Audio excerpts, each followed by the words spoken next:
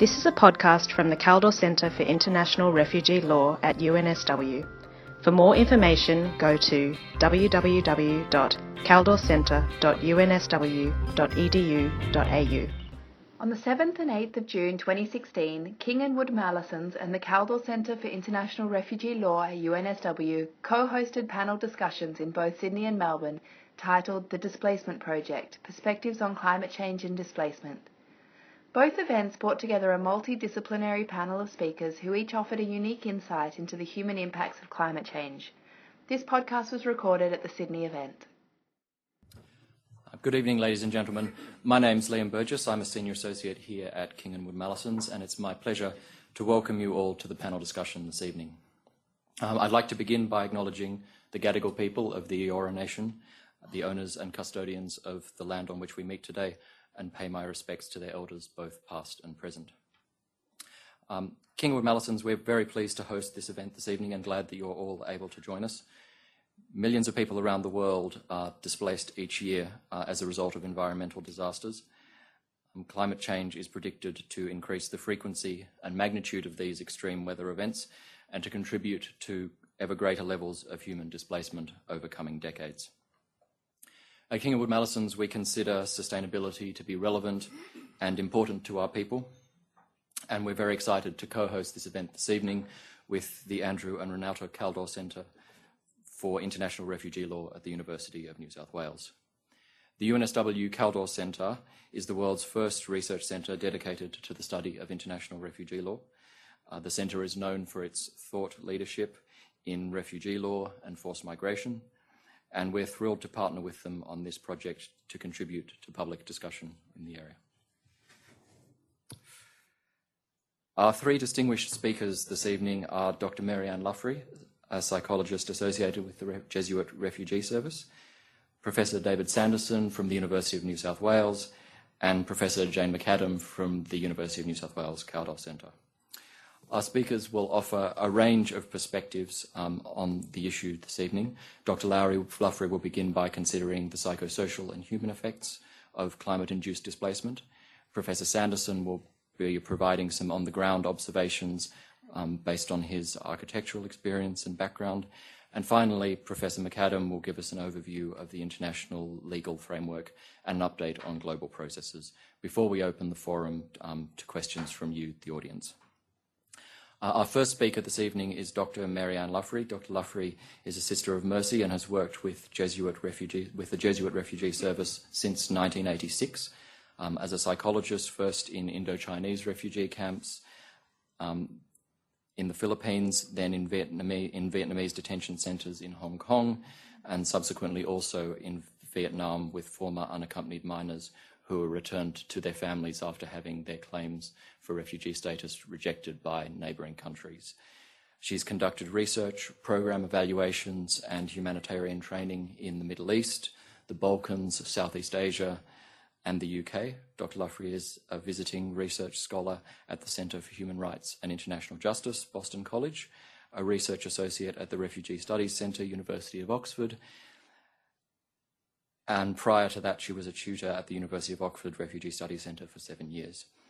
Presently, Dr. Luffrey is a member of the Australian Government's Minister for Immigration Advisory Council on Asylum Seeker and Detention Issues, and she also serves on the governing committee of the International Catholic Migration Committee. She's currently researching the psychosocial effects of climate-induced displacement in the Pacific and was made a member of the Order of Australia in 2010 for her services to refugees. Ladies and gentlemen, please welcome Professor Luffrey.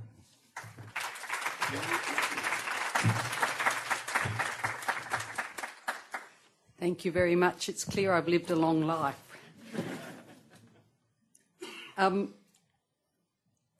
Good evening. I think it's very timely, having just witnessed enormous storms in New South Wales, that we're addressing this issue. New South Wales, Brisbane, Tasmania, Paris, Germany. I'm not here to talk about the science, whether that's a result of climate change or not. I don't know enough about the science. But I do know, as Liam's indicated, that in 2014, the Intergovernmental Panel on Climate Change. So this is the supreme body, if I can say that, of scientists across our world who look at the science, indicated that changes in many extreme weather, and I'm quoting, and climate events have been observed since about 1950. Some of these changes have been linked to human influences, including a decrease in cold temperature extremes, increase in warm temperature extremes, sea level rises, and the number of heavy precipitation events in a number of regions. Now, whether we have just seen a climate change event, I'm not sure, but this is the sort of thing that is now becoming increasingly in the US, with what we saw with Cyclone Sandy, with New Orleans, with what we've seen here. It's what's starting to have this a topic that's getting closer to home for all of us. But surprisingly for me, I actually woke up in March this year to Fran Kelly talking to Mary Robinson. Mary Robinson, former President of Ireland. I wasn't aware till listening to her that she's now Ban Ki-moon's special advisor on climate change. And she was talking about the need for climate justice to actually be human-centred. Why was I surprised? I was surprised because I've always worked in the area of refugee and displacement, I've always started as human-centred. But it was interesting for me to hear her say that's where we needed to start, because I guess what she was doing is juxtaposing exactly what I just started with, the science. So rather than starting with people and the effects of climate on people, we've been caught up very much in the science.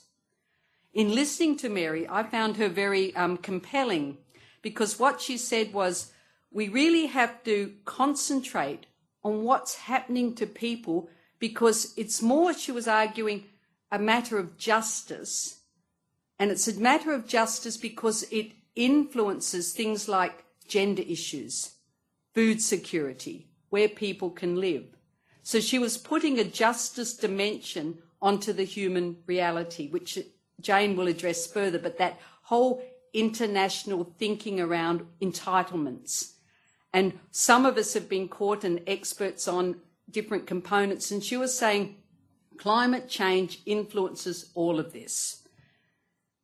She also went on to say that what it's doing is affecting the least responsible, the least responsible. And that's a little bit what I'm wanting to unpack today. She described it as our leading social justice issue.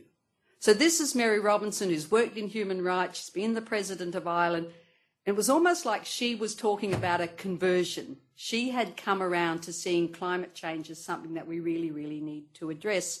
And as I say, it sort of framed for me something I'd been working on, had started from, as a psychologist, from a people focus, but she was extending my thinking about this. I actually started this, and Jane and I started thinking about this quite early. In 2007, I went to the Carteret Islands. I've got a picture of where the Carteret Islands are. I went with the UK Daily Mail. Now, you might wonder how on earth I got in a boat with the UK Daily Mail. And it was only in a matter of moments before the decision was made. But this was before there was about to be a big climate conference in Bali. And the UK were out because the media from the UK was saying, on the Carteret Islands, which is off Bougainville, which is off Papua New Guinea, we're going to produce, and again Jane will address this, the first climate refugees. So they were there with camera to see the first climate refugees. So I was there, also looking at displacement, but not necessarily intending to go to the Carteret Islands, but honestly within hours I was on this little banana boat with the Daily Mail and off to the Carteret Islands. Here's living proof, I'm the white one. I looked very white on the Carteret Islands because when you get to the Carteret Islands, it's quite amazing. It's about 4 hours by banana boat. Now, banana boat is like a tinny but with a little engine. When you get there, you think you've died and gone to heaven. It's beautiful, pristine, blue, no internet, no power, no water, no shops. After a little bit, you think maybe it's not quite heaven, but it's pretty remarkable. And it's a self-sufficient environment. But when you get there as well, and by the way, the woman I'm talking to there is one of the elders who's been to a lot of the UN climate change conferences. So they are playing a major role. But when you get there, you start to be told stories of amazing destruction in these people's lives. That was one island. And the elders remember when it was one island. Now it's two, because with erosion, allegedly with sea level rising, with inundation, with king tides. We just read about king tides today. They talk about king tides all the time. But when Jane and I went to start this, I went a little bit earlier to the Carterets, but then Jane and I went to Tuvalu, to Kiribati. We were warned, remember Jane, very quickly, be very careful about talking about this as climate-induced or a problem to do with climate. It's what atolls do. Now, over time, we've been advised to think again, and that maybe climate is making a big difference here. But as I'm saying, when you go to these sorts of places, you do meet the least responsible. They don't have greenhouse gas emissions. They're not emitters, or if they are, it's the engine on the banana boat. It's very, very low emission. And they themselves are facing having to move. They have to move because they can no longer grow their crops. Why can't they grow their crops? It's because of the salt inundation. So they can show you where they used to grow crops and now they can't grow crops. It's not really sea level rising in the sense of that you can see it going up, but what you can see is it doesn't leave. It comes in on the king tides and it doesn't withdraw. The people facing this on the Carterets have been deemed to be the most vulnerable to the impacts of climate change. But that's what I want you to help me think about. Does that mean then that they're vulnerable people or they're in a vulnerable situation? And I'm going to come back to that discussion. Well, first of all, what does vulnerable look like? What does climate displacement look like? So I've talked about a little bit now about the Carteret Islands. I've also talked about the people in Collaroy.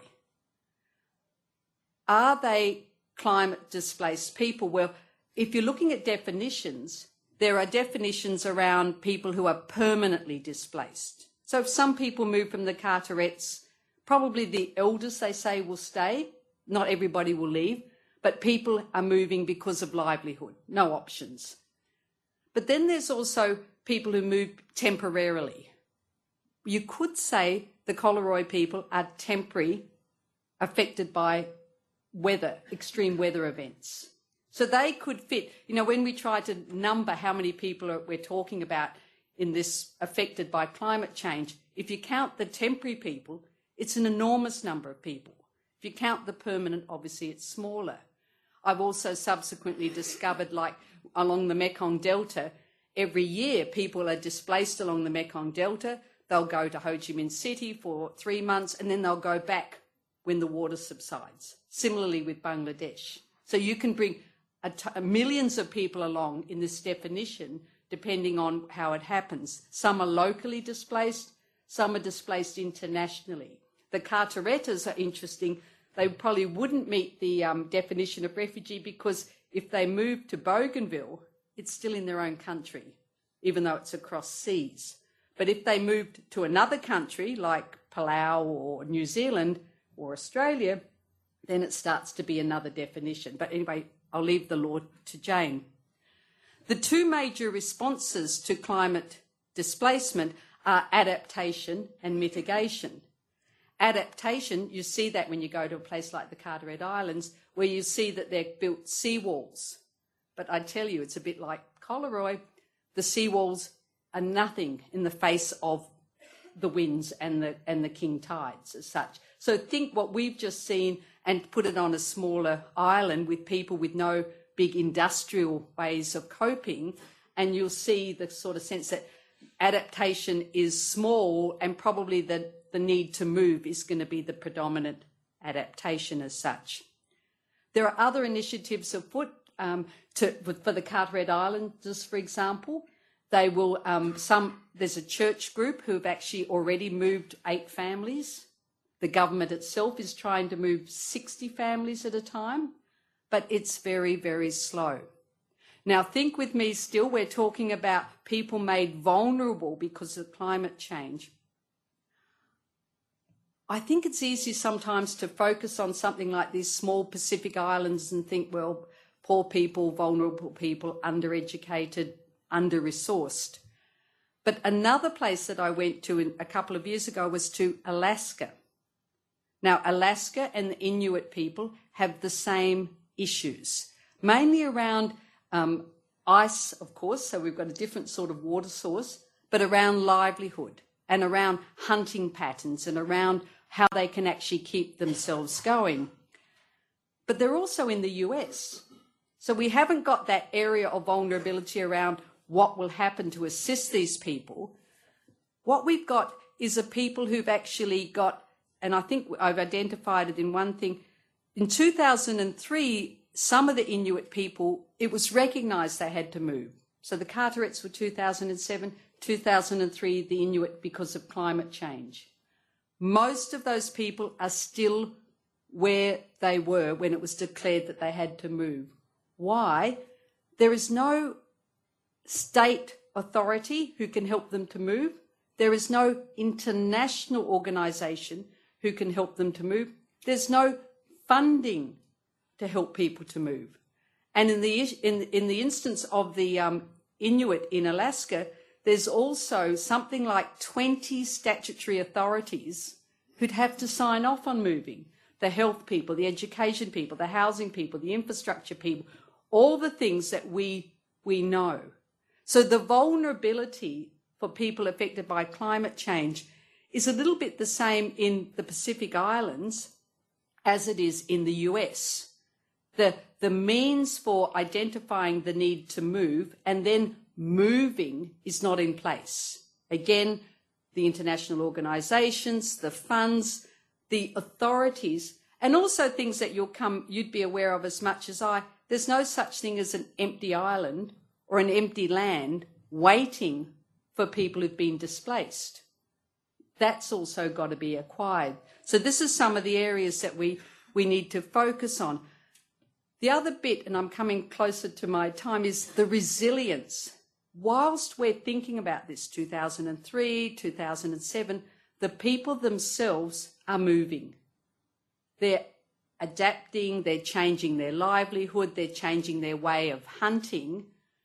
And some have actually just, like, for example, with the Carteret Islanders, a lot of them have already moved. They haven't got time to wait for the government to negotiate a place for them to move to or for the church to find the appropriate place that could help them. They've already done it. So they're not even in our statistics. People are sending boats with food to help them whilst all this is being discussed. So sometimes people will say, canary in the mine, but the canary's been chirping for a long, long time. And even, as I say, how we define or what the needs of these people are. So I'm wanting to argue that they're a vulnerable situation, but they're actually quite a resilient people. They're finding their own solutions. And again, I could go on, but I won't. I could go on with the fact that they're very key players in a lot of the UN negotiations because they're the ones who actually go and are influencing policy because of the reality that they're living. Finally, for my bit, I'm also wanting to introduce one other area. As we become mindful of what we call our cosmos, there's another sort of ecosystem that's not even at the table. We've got the science and we've got people, but what we haven't brought along yet is our companions, our plants, our animals who are equally affected by this, the vulnerability of climate change. So think again our fires that we had in Victoria a few years ago and the images of animals that were destroyed, or like our iconic koala, who needed assistance because they were caught up in this. That's a whole other body of knowledge to bring with us, our cosmos and how they're being affected by climate change. But I'll leave it at that for the rest of my colleagues. Thank you.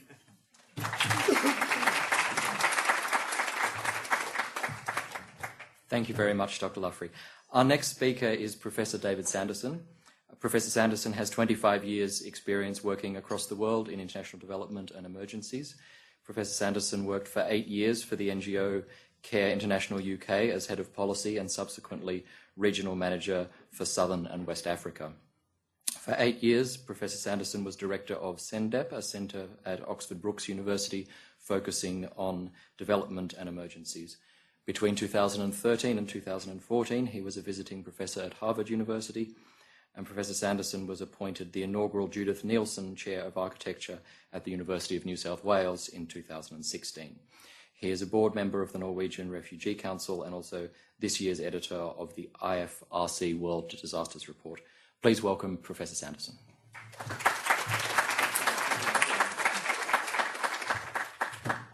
But I've never been anywhere with the Daily Mail, which is my really sad moment, maybe one day.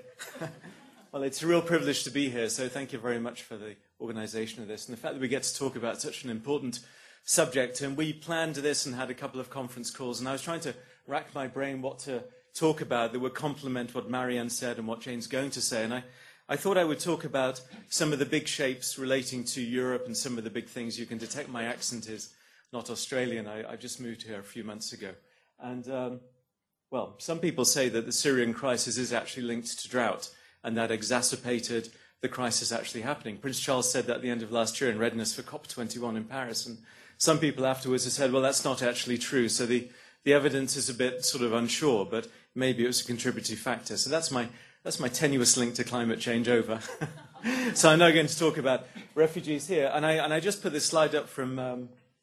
It's from Mercy Corps, I think, from actually February 2015, which was an eternity ago.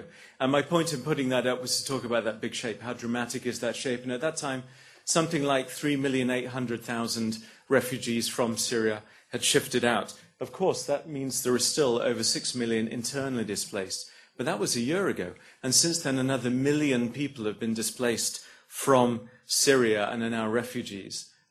Fiendishly, I can't see my slides, but happily I looked at them earlier. I won't read out the figures, which you should be very pleased about, I suppose. I can't remember the figures there, but this was from, I think, March from UNHCR's website, which tracks every day the amount of registered refugees. Now, of course, there are a lot of people who aren't registered, but you can see where a lot of refugees have gone from immediately around Syria.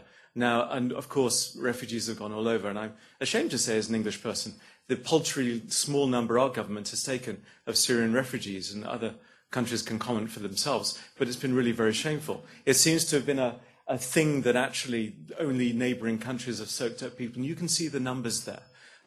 Something like 2,700,000, something like that for Turkey, something like 1 million for Lebanon, and what I want to focus on is Jordan, which is, I think that slide says, just under 640,000.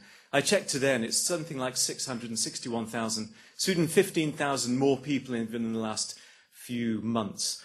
So Jordan, what I want to talk about, probably the image a lot of people have, where are they? Where do refugees go? The classical image, you may have that in your mind. I certainly used to go to a refugee camp organised by UNHCR or IOM or others, where you have lines of tents where people stay. And that's the image that, of course, the media perpetuates. And, of course, that's true. There are people living in refugee camps, and this is a very famous Zaatari camp, which before July 2012, I think, did not exist. And now there are, well, something like now, just under 80,000 people. No one really knows. I know that says 85,000, but it's something like 80,000. The reality is 4/5 of people in Jordan, just taking one country, don't live in Zaatari refugee camp. 4/5 of refugees live in places such as the capital, Amman, in Jordan. I suspect you would do the same. I would certainly do the same. I would want to live somewhere with my family where I'm a bit anonymous, I should say. I can, hide's the wrong word, but I can be somewhere where I'm not a recipient of aid. I'm not a helpless victim. Actually, I've got dignity and pride, and that word dignity is sorely underused in an awful lot of the work that a lot of us are involved in. So 4/5 of people in a city where we have an aid system which has been largely geared to a response around logistics and stuff and delivery and water and sanitation and food and counting. The reality, however, are people living in cities. Now, I'm not pretending that's new. Refugees from 1948 in Amman from Palestine are still living in the city. They're called camps, but they're actually part of the city, although you need permission to go and all those things. But the point I would like to draw out, and if we had more time, we'd talk about the urbanization around the world that's going on upon us, but certainly the urbanization, if you like, of refugees and the refugee crisis, because it is the biggest crisis since World War II. And of course, I'm just picking up Europe. We could mention South Sudan, Horn of Africa, Pakistan, you name it, in this part of the world also. So what we're seeing, the urbanization of refugees, this is just one report. Many reports have come out. I actually can't read it, but it's talking about people isolated in cities, maybe hidden, maybe vulnerable, often not allowed to work, of course. So, of course, therefore working, but at half the rates of people around. Maybe people around you are resentful because you're stealing odd jobs. I mean, the evidence is that's not true, by the way, largely. There's a contributing factor. But, of course, there's something about the other. As we saw in riots in South Africa 2-3 years ago with Zimbabweans, the other. We're afraid of other people from outside. So that's one of the stigmas that's associated with our refugee situation.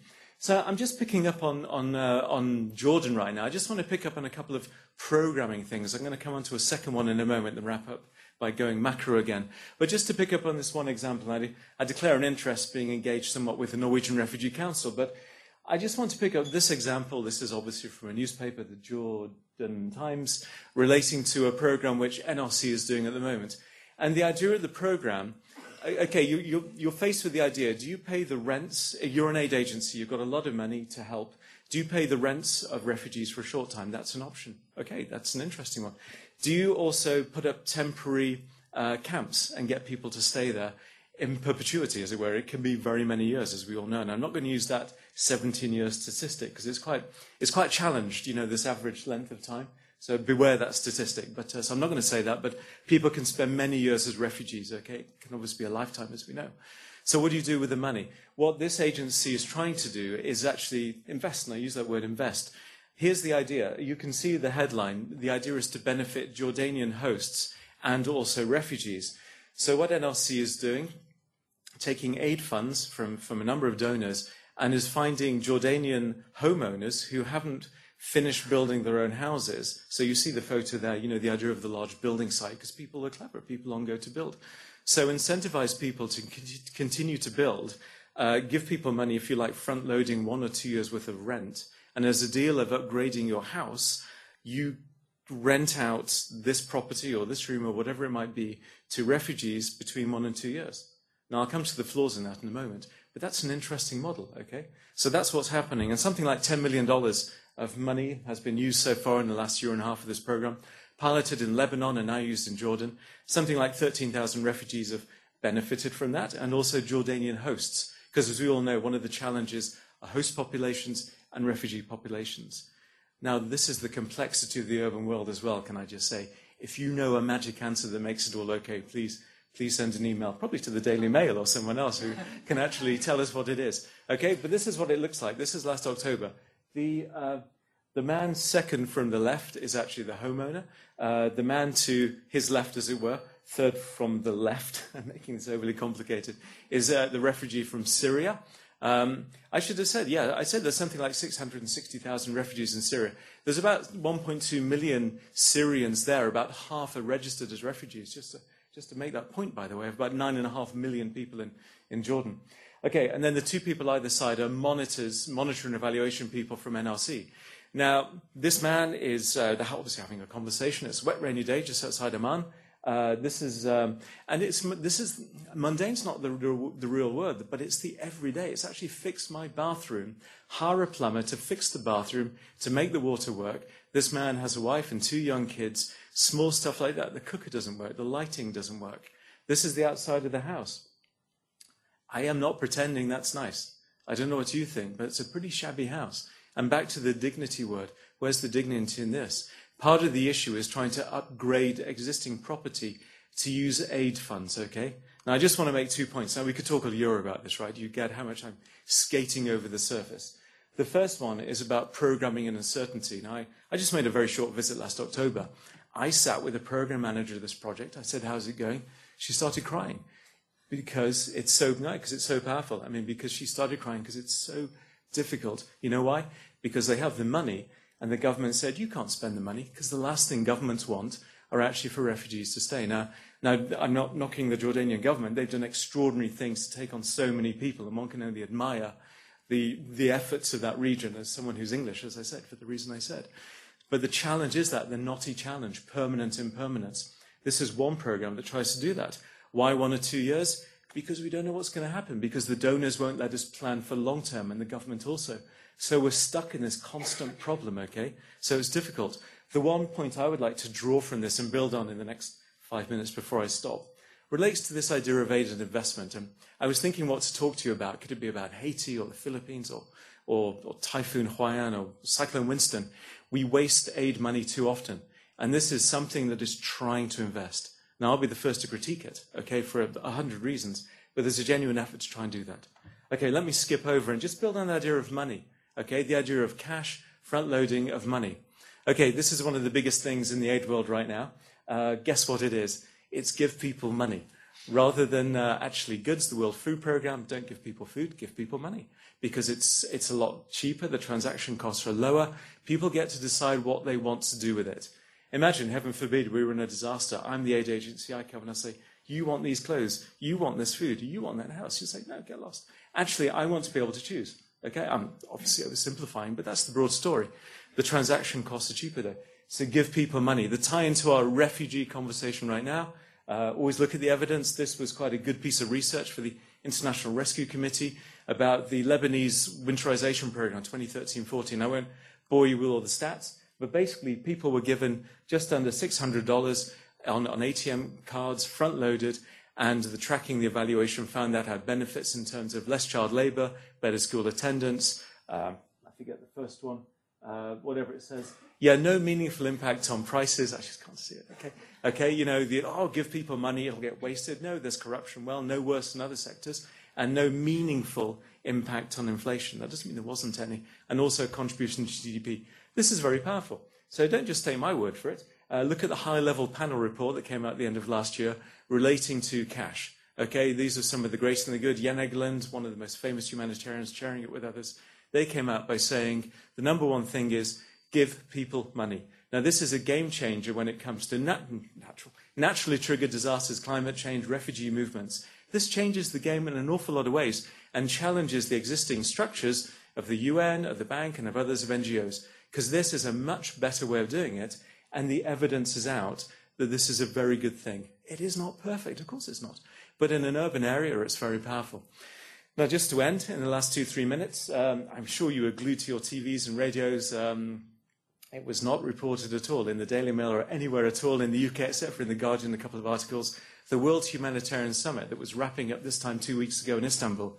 8,000 people gathered after a 2-3 year process of regional meetings around the world for the first time ever to say, how are we going to get better at humanitarian response to climate change, to disasters, you name it.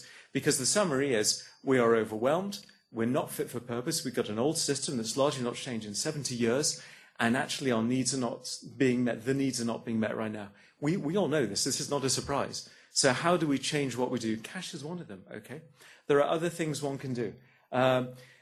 Let's hope it's not just a whimper, but it's been a bang and the start of something. This is the big commitment that came out. They clearly need a better graphics department. That's called the Grand Bargain. I searched today, but I couldn't find a smarter one. That came out the day after. But it was actually a lot of people coming together and say, we'll try and do several things. Look it up. It's 10 commitments. Governments don't have to sign up to it, and that's been the critique of the weakness of the whole process. That said, some serious donors have got behind this, and serious people from civil society have got together to think about this. Aid more transparent, aid more efficient, getting more money more quickly to local NGOs based in country. And on the cash one, because I'm just pushing this cash theme, commitment number 3 relates to the idea, get cash better. Now, a lot of us and others wanted it to be harder to say, do this. And so there was a bit of watering down, because you know what? Challenging the existing structures in the sector is a challenge. And I don't say that cynically through a lot of vested interests. Well, maybe I do, actually.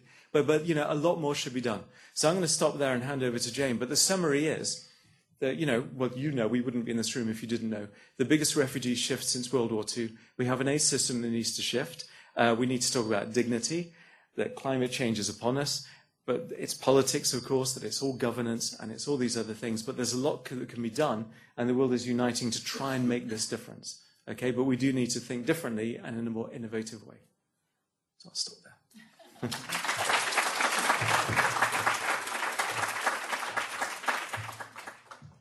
Thank you very much, Professor Sanderson. Our final speaker this evening is Professor Jane McAdam. Professor McAdam is the Scientia Professor of Law and Director of the Andrew and Renata Kaldor Centre for International Refugee Law at the University of New South Wales. She is a non-resident Senior Fellow in Foreign Policy at the Brookings Institution in Washington, D.C., a Research Associate at Oxford University's Refugee Studies Centre, and an Associate Senior Fellow at the Fridtjof Nansen Institute in Norway. Professor McAdam publishes widely in international refugee law and forced migration, with a particular focus on climate change and mobility. She's the Editor-in-Chief of the International Journal of Refugee Law, the leading journal in the field. Ladies and gentlemen, please welcome Professor McAdam.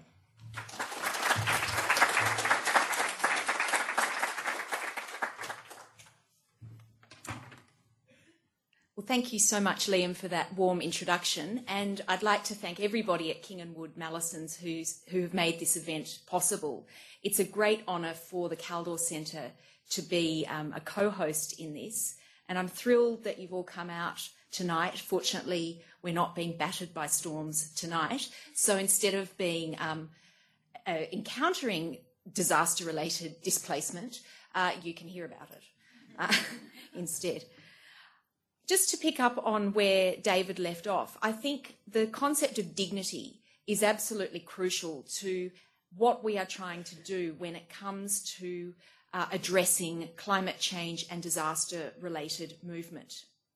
As Volker Turk, the Assistant High Commissioner for Protection at UNHCR, said at the end of last year, if there are lessons to be learned from the world's current humanitarian crises and emergencies like we're seeing in Syria, it is that states must take the forecasting seriously, and they must deal with the realities of migration and displacement effectively and as a matter of urgency.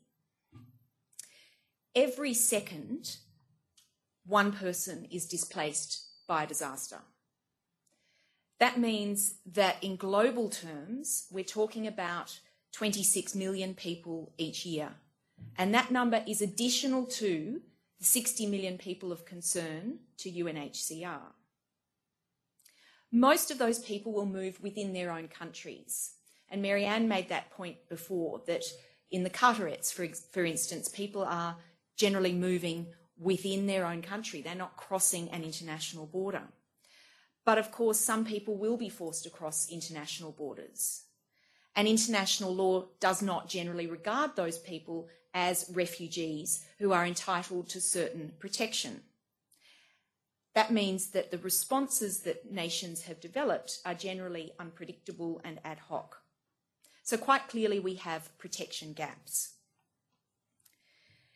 This is why the development of good governance, of good laws and policies is absolutely crucial, because the nature and timing of policy interventions will play a huge role in determining the outcomes that people face after a disaster.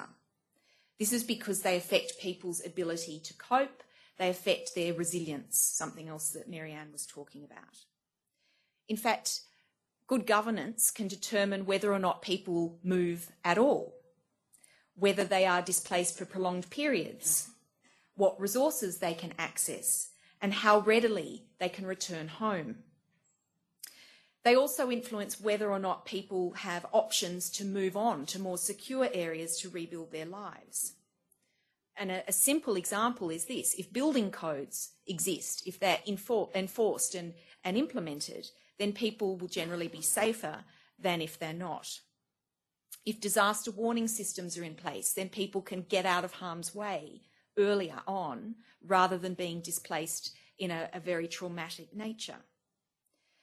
And we know from studies of floods in Bangladesh, for example, that when people had prompt and adequate assistance, something David was referring to, they were much more likely to stay and rebuild than to go on in search of a better life somewhere else. And by better life, I simply mean finding, basic resources so that they and their families could survive. In the Philippines, a year after Typhoon Haiyan struck, tens of thousands of people were still displaced. They wanted to go home, but the authorities said it's too unsafe, and yet they couldn't provide anywhere else for them to move to. So they were in this limbo situation. So there are a number of things we need to think about when it comes to constructing appropriate solutions, or at least responses to displacement and other forms of mobility in this context. First of all, it's essential to realise that we're talking about a multi-causal phenomenon. So it's actually erroneous to say someone has been displaced by climate change, or even, as I said myself before, someone's displaced by a disaster. In fact, disasters themselves are social constructs. Whether a hazard turns into a disaster depends on underlying political, social and economic factors.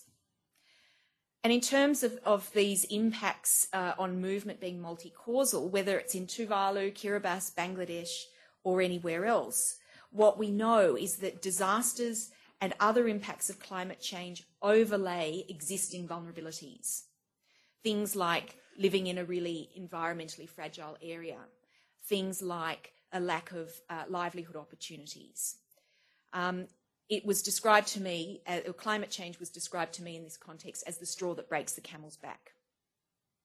So in that sense, it functions as a threat multiplier. It means that disasters become disasters on steroids, if you like.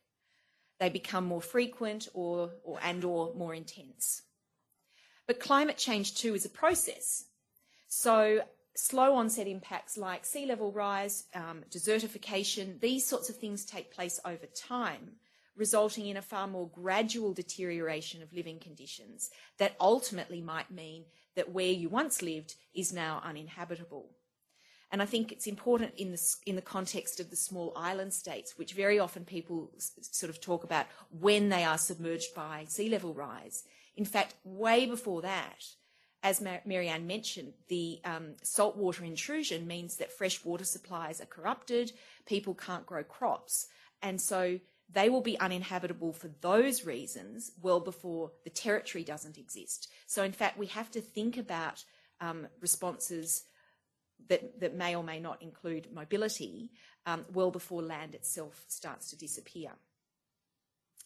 Current legal protection frameworks don't provide a ready means for people to cross international borders in search of safety. So it's these kinds of considerations that prompted the creation in 2012 of something called the Nansen Initiative on Disaster-Induced Cross-Border Displacement. This was an intergovernmental process that was led by Norway and Switzerland that, despite being intergovernmental in nature, actually was a bottom-up consultative process that sought to build some consensus on developing a protection agenda to address the needs of people moving in the context of disasters and climate change. And in particular, they were focused on the cross-border element. They ran a series of 7 sub-regional consultations around the world with affected communities, with government officials, with experts, a whole range of people. And they, through those consultations and commissioned research, developed a very nuanced understanding of the challenges of disasters and climate change in different parts of the world. Last October saw the culmination of the initiative and the release of a protection agenda, which is a non-binding framework that sets out effective practices and concrete strategies for action that should be implemented over time. And 109 governments endorsed that agenda, which I think is very significant given the political nature of the topic, whether it's about movement or climate change, but nonetheless the recognition that this agenda put forward some really concrete things that can be done right now to avoid displacement, to better manage movement, and to respond to people who unfortunately do have to move. And I'll come to some of those things in a moment. Before I do that, though, I just want to touch on the role of law. Why is it that we need to develop new strategies if we've already got existing bodies of law like refugee law that deal with cross-border movement? Well, the first problem is that international refugee law generally won't assist people displaced across a border in the disaster or climate change context. The reason why is that a refugee is defined as somebody who has a well-founded fear of persecution for reasons of their race, religion, nationality, political opinion, or their membership in a particular social group. So it's really hard to demonstrate that the impacts of climate change or disasters are persecution, as that's understood in the jurisprudence.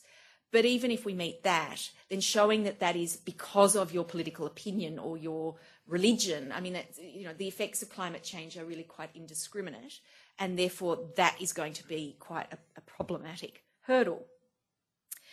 But in New Zealand, which is the jurisdiction that has had the most case law on this, and they've actually developed a jurisprudence now from their tribunal level right through to their Supreme Court, which is their highest court.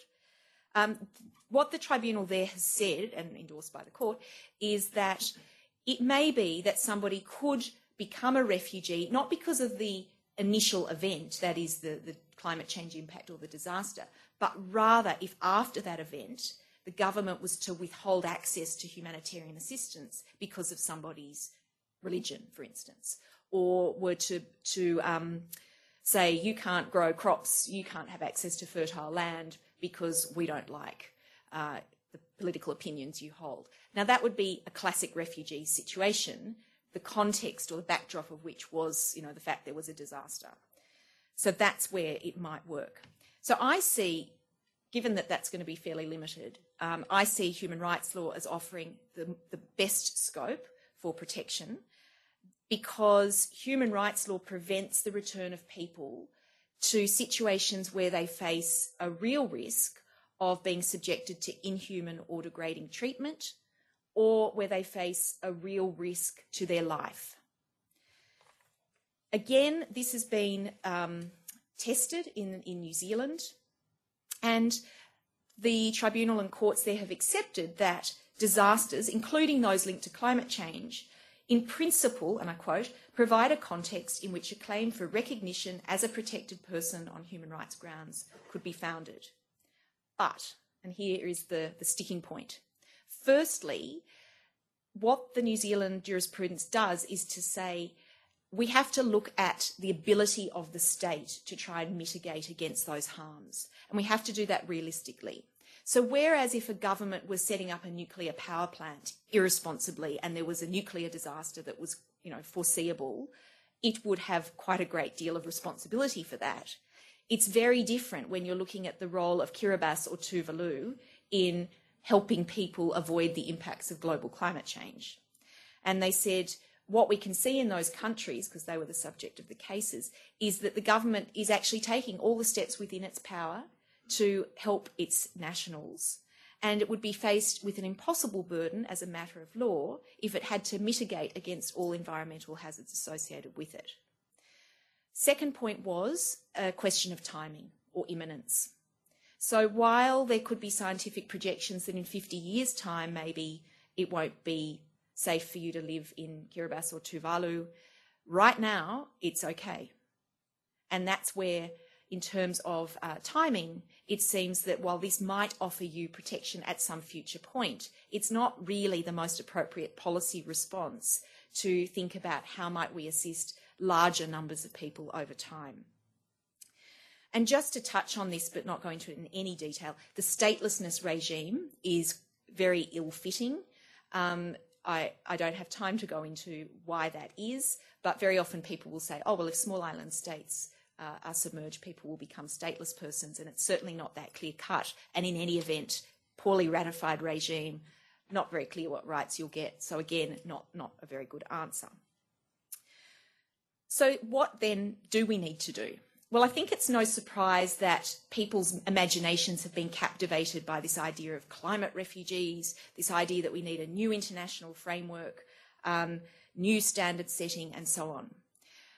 That may be so, but I think there are many, many steps beforehand that need to be taken, both for pragmatic reasons. There's no political will to develop new frameworks, and, you know, we've got the Refugee Convention, 147 states parties to it, and look at the mess that we're in, because there's no political will, or little political will, to implement it. But also conceptual reasons. Why, you know, there are arguments about why privileged people are displaced by the effects of climate change or disasters as opposed to general poverty, those sorts of questions too. What I think we really need to bear in mind, though, is that there are things like creating and enforcing building codes, like making sure land is not overused for unsustainable development. That will make a real difference right now. They're not the sexy topics. They're not the things that PhD students generally think, gee, I want to work on building codes. There are some, but not everyone. But in fact, that's what we actually need, and it's what national governments can start to do. It's not going to solve everything, but it will solve something. We need a toolkit approach, not a one-size-fits-all. We need to have, and this is what the Nansen Initiative's protection agenda did, came up with a set of strategies. First, they said, states need to enhance disaster risk reduction and climate change adaptation measures. This will help build resilience in communities, and it means that if disaster strikes, there's a much better chance that people can bounce back. They can avoid displacement altogether, or they can move home and rebuild faster. Secondly, though, we do need to prepare for some displacement. That's inevitable no matter what we do from here on in. That means states have to ensure that they protect people internally displaced, and there are already very good UN standards on this. But secondly, governments should think about developing more predictable humanitarian stay arrangements and temporary stay arrangements for people when they are displaced. Central America is a really good example here. They've developed effective practices because pretty much all countries in that part of the world have experienced disasters that have forced people across borders. And when I was at a meeting of those governments earlier last year, there was a very strong recognition that, you know, we're already doing this anyway. We should formalise it and thereby know that I'll help you out, you'll help me out. And that way we can have a much better system. Thirdly, governments need to enhance voluntary migration opportunities. And there's a really interesting example between Australia and Kiribati. It was only a tiny pilot program, but I think it shows what creative thinking can do. What we had in place, and this was actually through AusAid, not through the Immigration Department, was a program that enabled about 30 nursing students from Kiribati to come and study at Griffith University in Australia. They could do their nursing degree here. We have a shortage of nurses, so when they qualified, they could apply through the skilled program here for a visa to work here as a nurse, which would give rise to permanent residence and in turn citizenship if they wanted to go down that pathway. Now, not everybody did, but the flip side of that was Kiribati saw it as a win-win situation because they said even if people don't want to stay, we need nurses too. So we will actually be equipping people with skills that we need, but also that will make them valuable contributors to a new community. And this has been packaged, if you like, in what Kiribati calls its migration with dignity policy. And it's trying to work with governments to kind of build that up on a larger scale.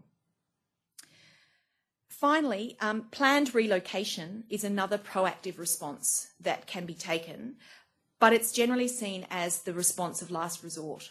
So again, in the Pacific, where I've done a lot of work, there have been some very traumatic examples in the past of whole communities being literally moved from one island to another island in another country. And without full participation, consultation, negotiation and discussion, it has generally ended up in pretty disastrous situations. And we certainly know from the development-induced displacement context, building dams where people have kind of moved out, that people can often end up in a far worse situation of impoverishment than they were in before. So where are we going with this? Well, I think there are many known interventions that could significantly reduce the future numbers of people displaced in the context of disasters or climate change, if only they are undertaken now.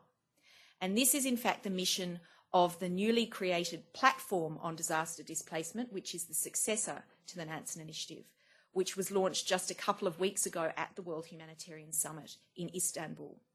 This is an initiative chaired by Germany, with Bangladesh as the vice chair. Australia, once again, is on their steering committee, and it will seek to now try and implement some of those recommendations that the Nansen Initiative's protection agenda put forward. To quote the Prime Minister of the Cook Islands, "If we fail to plan, then we plan to fail." So the action or inaction of governments today will determine whether we see future humanitarian catastrophes or far more manageable forms of movement. And while for those who do move, their ideal outcome might be being able to stay at home and not have to move at all, I do think that a pre-planned mobility strategy will be far preferable to displacement in the face of pending disaster. Thank you very much.